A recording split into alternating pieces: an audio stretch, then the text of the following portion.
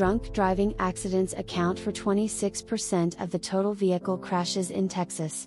These types of wrecks are avoidable, and the negligence of the drunk driver should be responsible for their actions. If you or a loved one has suffered from a car wreck due to a drunk driver, and has sustained severe injuries, you need to contact a knowledgeable car accident lawyer immediately.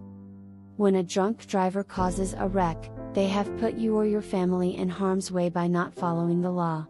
Damages to your vehicle, injuries that create medical bills and time off from work, or even permanent damage may occur due to the recklessness of the other driver. Sometimes, this can even include the death of a loved one. Also, drunk drivers have tendencies to drink and drive more than once, continually putting innocent lives at risk.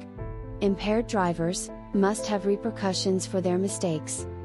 The Stevens Law Firm is skilled at helping victims of drunk drivers receive the compensation they deserve.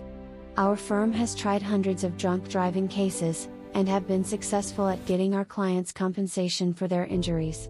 With a no-win no-fee policy, we won't get paid until your case is won. Contact our office today for a free consultation. The Stevens Law Firm, Accident Lawyers.